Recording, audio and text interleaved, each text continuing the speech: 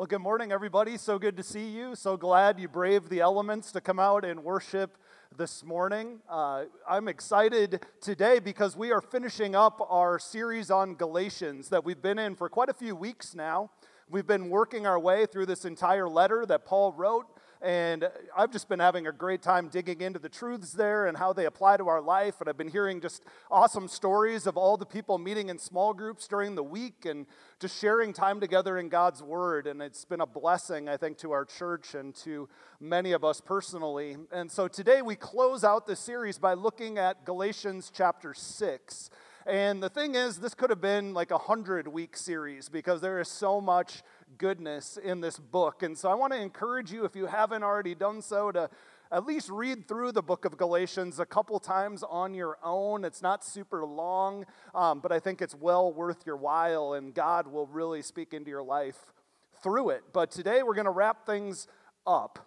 And I was thinking this week back to when I was a youth minister down in Bloomington.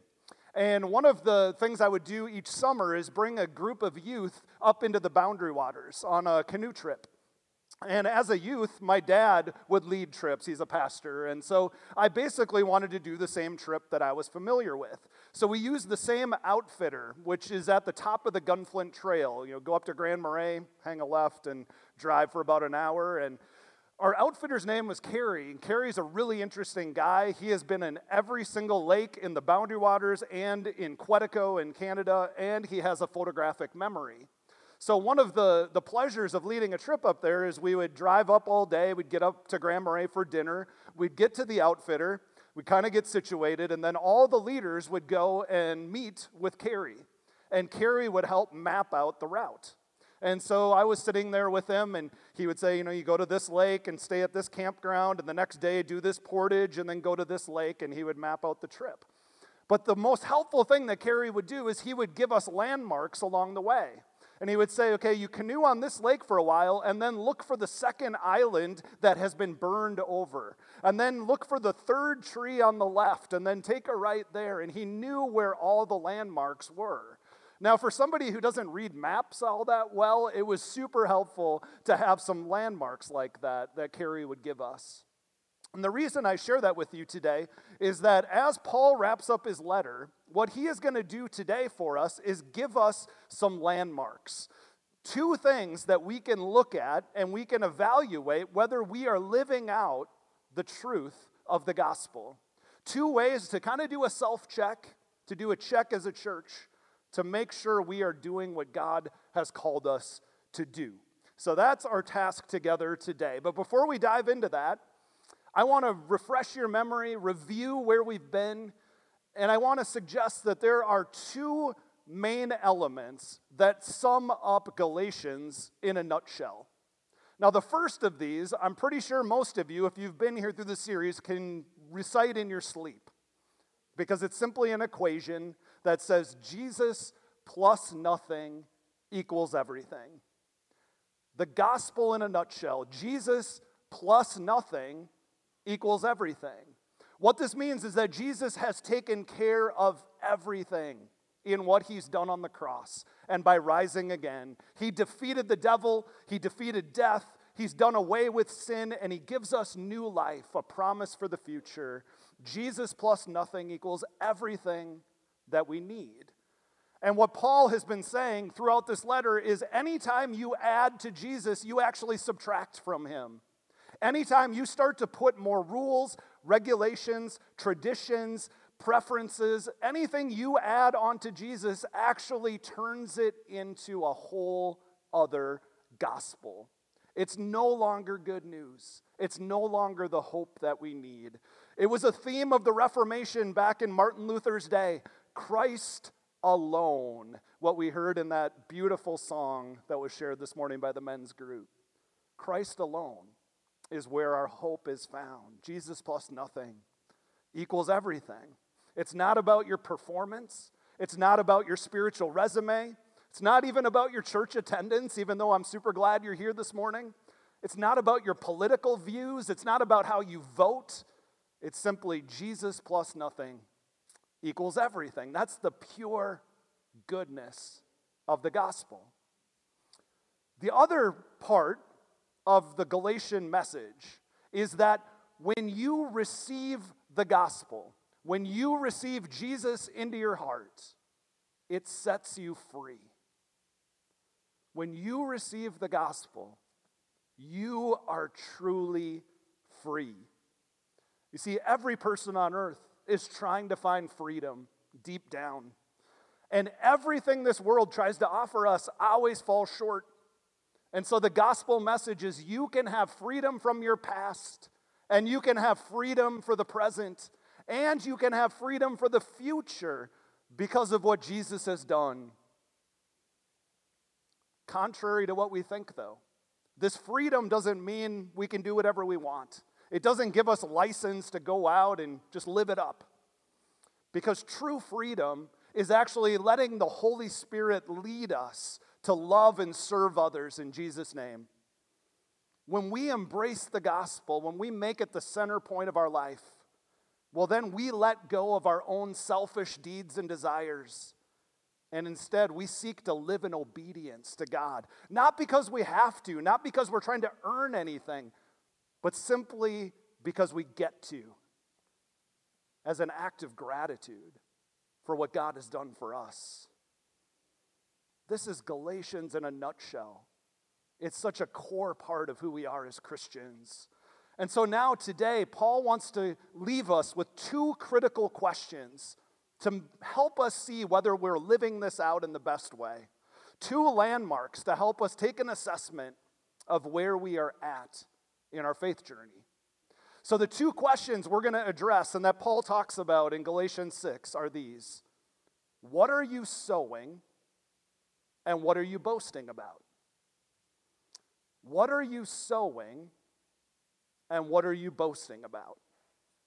So first off, Paul is telling us that we need to start thinking like farmers.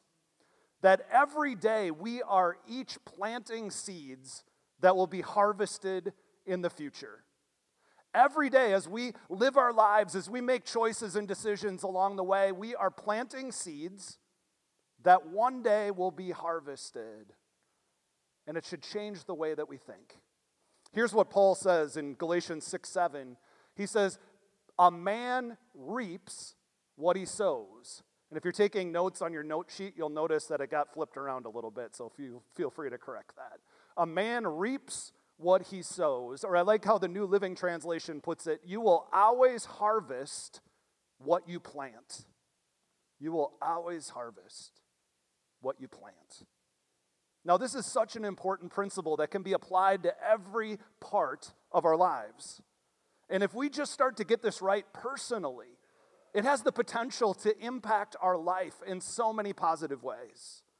And I think we really know this to be true deep down already, that life is interconnected, that life is a series of choices and directional decisions that all work together to bring us to where we're at and make us who we are. Where you are at today in life is really the result of dozens and dozens of choices and decisions that you've made over the years. And where you will be tomorrow or sometime in the future is partially impacted by the choices and the decisions that you make today. There's a researcher at Columbia University who estimates that on a daily basis, we each make 70 key choices or decisions. 70 key choices or decisions each and every day, which means every year we have about 25,000 key choices and decisions.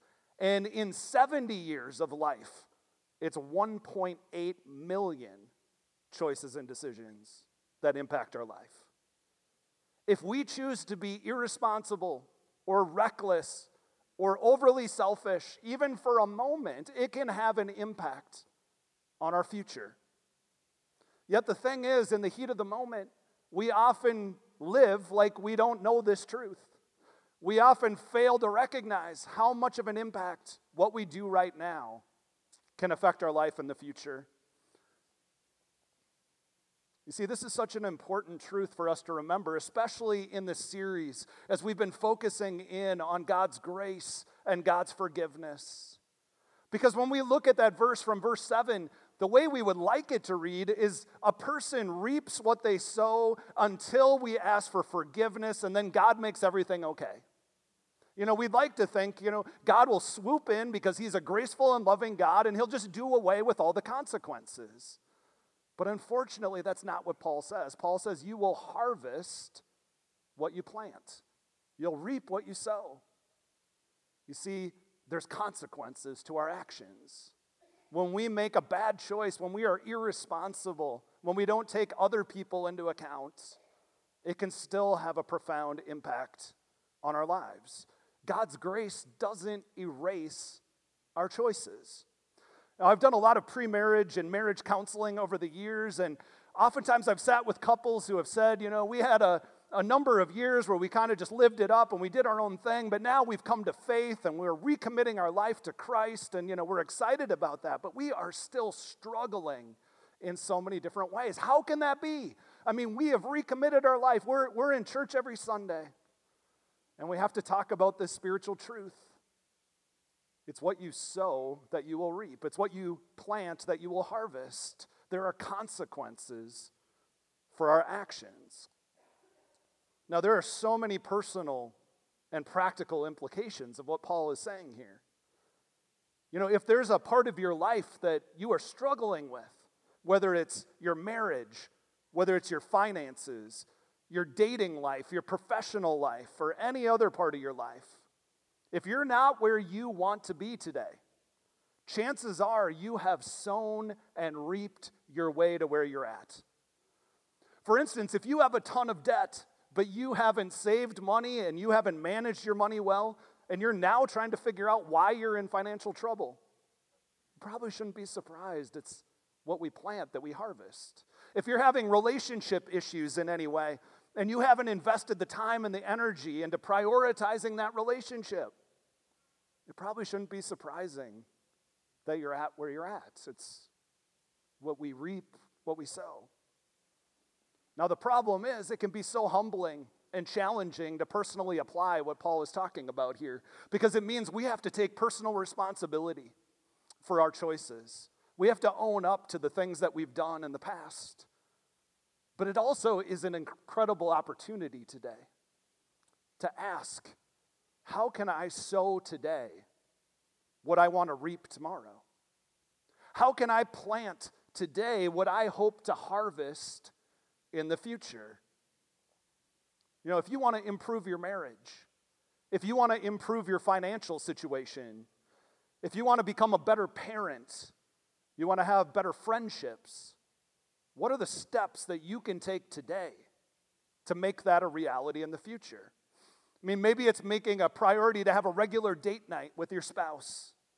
Maybe it's prioritizing family time and eating dinner together as a family.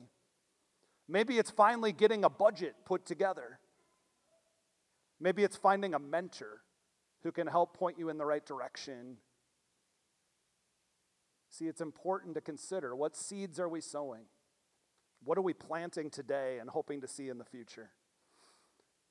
But then Paul has an even bigger picture in mind, that it's not just about us as individuals, because Jesus has given each one of us seeds of the gospel to be sown. Jesus gives each one of us seeds that can be sown for the gospel. You see, what he says is, whoever sows to please their flesh, from their flesh will reap destruction. Whoever sows to please the Spirit, though, from the Spirit will reap eternal life. Let us not become weary in doing good. At the proper time, we will reap a harvest if we do not give up. Therefore, as we have opportunity, let us do good to all people, especially to those who belong to the family of believers. Now, the problem is, in the church, just like all of society, there is often a consumeristic mentality. And we are hardwired as sinful human beings to always wonder, what's in it for us? How can I get my way? What about me? And what Paul is telling us is that we are a team, And the question isn't what's in it for me, it's what can we do together? The church needs more contributors, not more consumers. You see, we are called to be more than members. We're called to be partners in the gospel. And you are called to be a missionary. Yet you don't even need a plane ticket necessarily or a passport. You're called to be a minister, but you don't need to go to seminary. Every one of us is sent out from this place into this week to represent Jesus as we plant seeds for the gospel. Each one of us plays a key role in God's plan to redeem this world. You see, Jesus has saved us from the reality of sin, and he invites us into a lifelong process of grace. He's adopted us into his family. He's made us a part of his team, which means we have a mission. He's given us a mission to go and make disciples of every nation. And by his Spirit and by his generosity, he's given each and every one of us resources that can be sown like seed to increase and further his love in the world for the sake of the gospel. Now consider this for a moment. You have been blessed with time and energy and thoughts and words and gifts and abilities and money and so much more to be used for the gospel. I mean, think about this for a moment. Your time is seed. How are you sowing it? Are you serving others, or are you just seeking to be served? Your words can be seed. How are you sowing your words? Are you building other people up in love? Or are you gossiping? Are you negative? Are you complaining?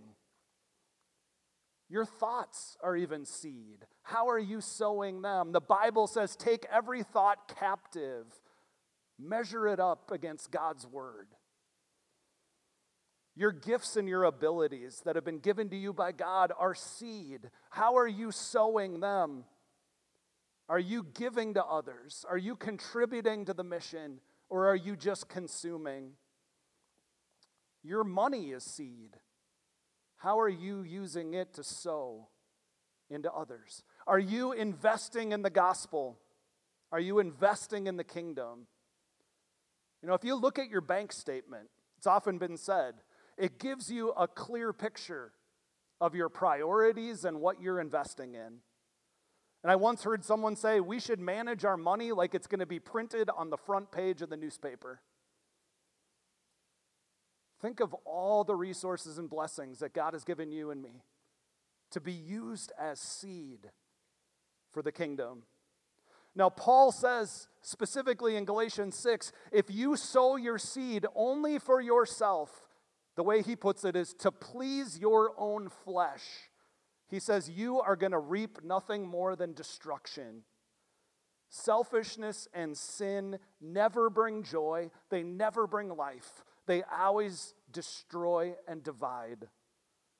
But instead, Paul encourages us to sow our seed to please the Spirit. And how does that look? He says, by doing good to all people. And he says, when we sow seed to please the Spirit, it will reap eternal life. And that's because those seeds, as they are harvested, can bring more people into the kingdom.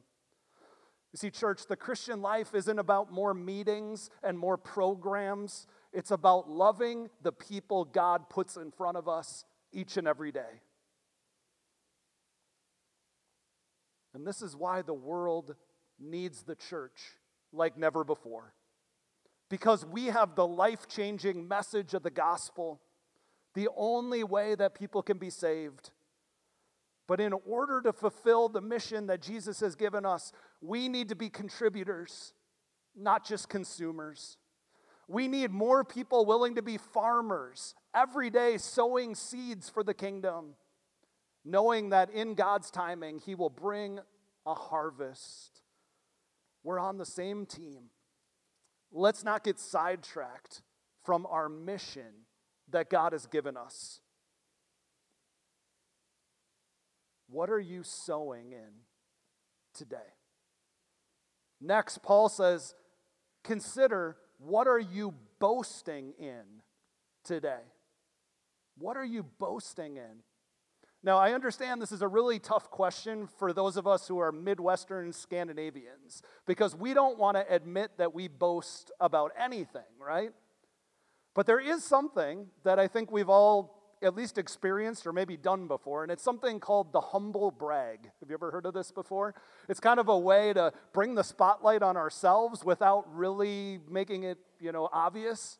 It's kind of self-deprecating, but it's really lifting ourselves up. The place that I saw this very profoundly was in New York City one day. I was visiting my brother who lives there, and we went over to one of his work associates' apartments.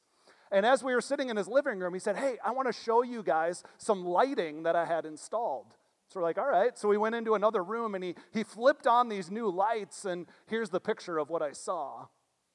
9 Grammy Awards. Kind of a humble brag way to show that he's kind of a big deal. And I don't know why there's a creepy doll there. That was just kind of, I guess, how he sets things up. Now, when Paul says boast, it really means to rejoice in or to exult in or to be passionate about. Every single person boasts about something. Every one of us has a chief priority, a chief passion, something that we rejoice in and exult in. But Paul feels very strongly about this because he says, see what large letters I use as I write to you with my own hand, which means he is the very first person to send an email with all capital letters, right? He's like yelling at this point. He's very passionate about what he's about to say. He's saying, don't miss this. It's so very important. Paul says, how dare we boast in anything other than the cross of Jesus Christ? He says, may I never boast except in the cross of our Lord Jesus Christ, through which the world has been crucified to me and I to the world. How dare we boast in anything other than Jesus after all that he's done for us? He has sacrificed his life for us. He's given up everything on our behalf. On our own, we are nothing more than sinners who are lost.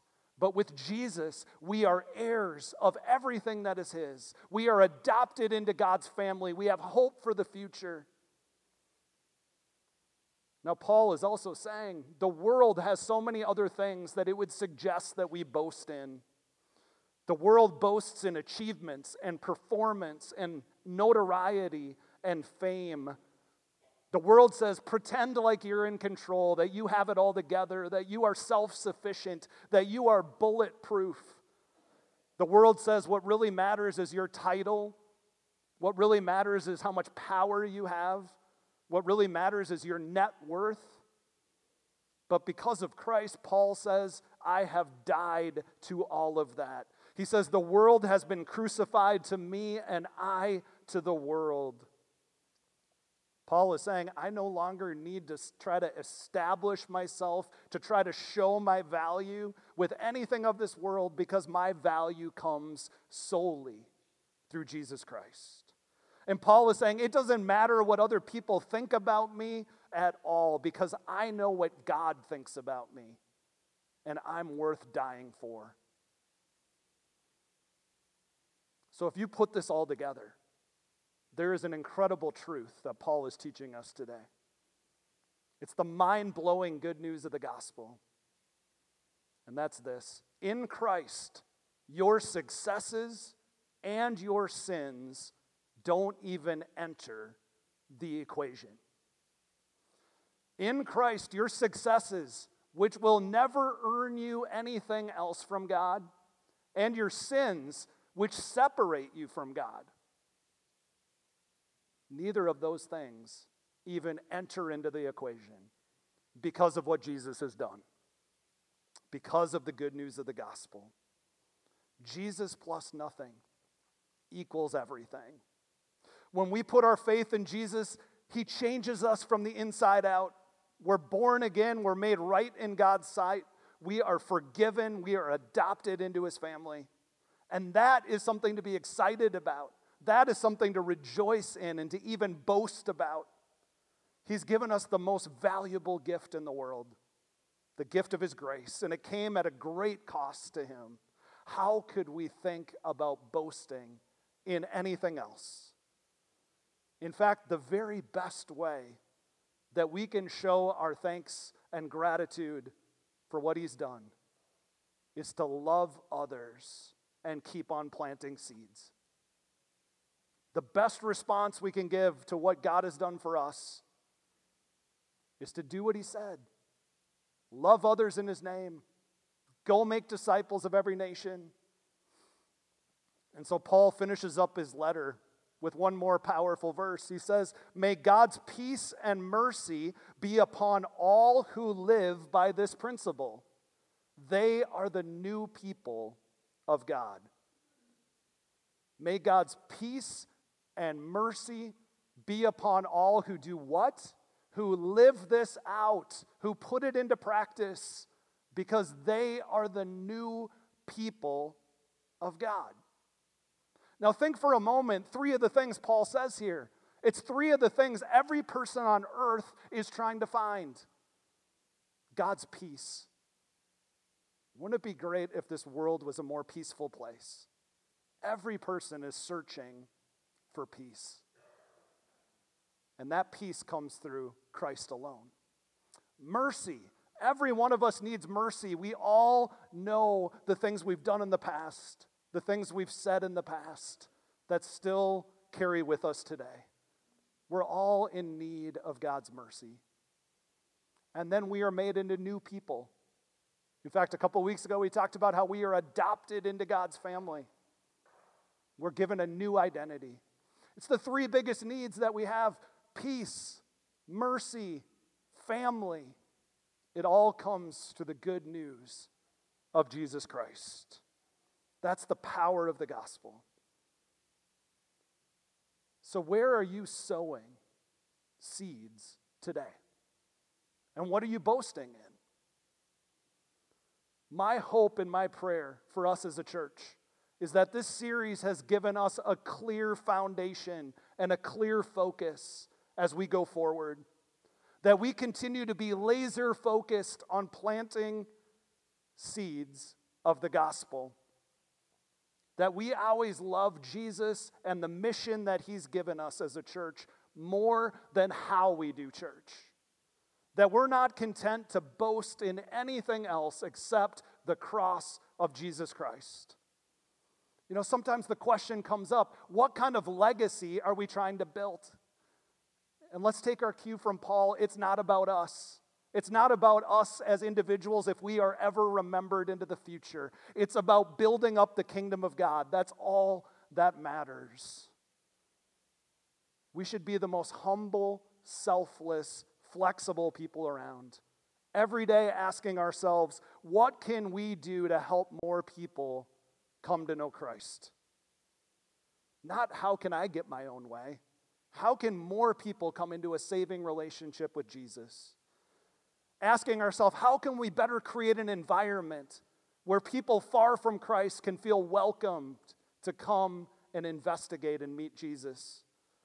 Not how can I keep things the way that I prefer? Here's the brutal truth. Every statistic will tell us that the church is in decline all around the world. The church is in decline. And the same thing is true about this church specifically. And continuing to do things the way we've always done them will get us the same results. One day, you and I are going to stand before God, and he's going to ask us, what did you do with my son, Jesus Christ? You were given the greatest gift that's ever been given. What did you do with that gift? Did you do whatever it takes to share it with others? Or were you more concerned with your own preferences and your own comfort? Did you put more energy and focus into arguing and debating processes and procedures, or did you do what it takes to reach a lost world with the hope of the gospel? Church, let's continue to prioritize sowing seeds for the gospel. Let us never boast in anything else except the cross of Jesus Christ. It's the greatest gift that you can ever be given. Let's not keep it to ourselves. Will you pray with me?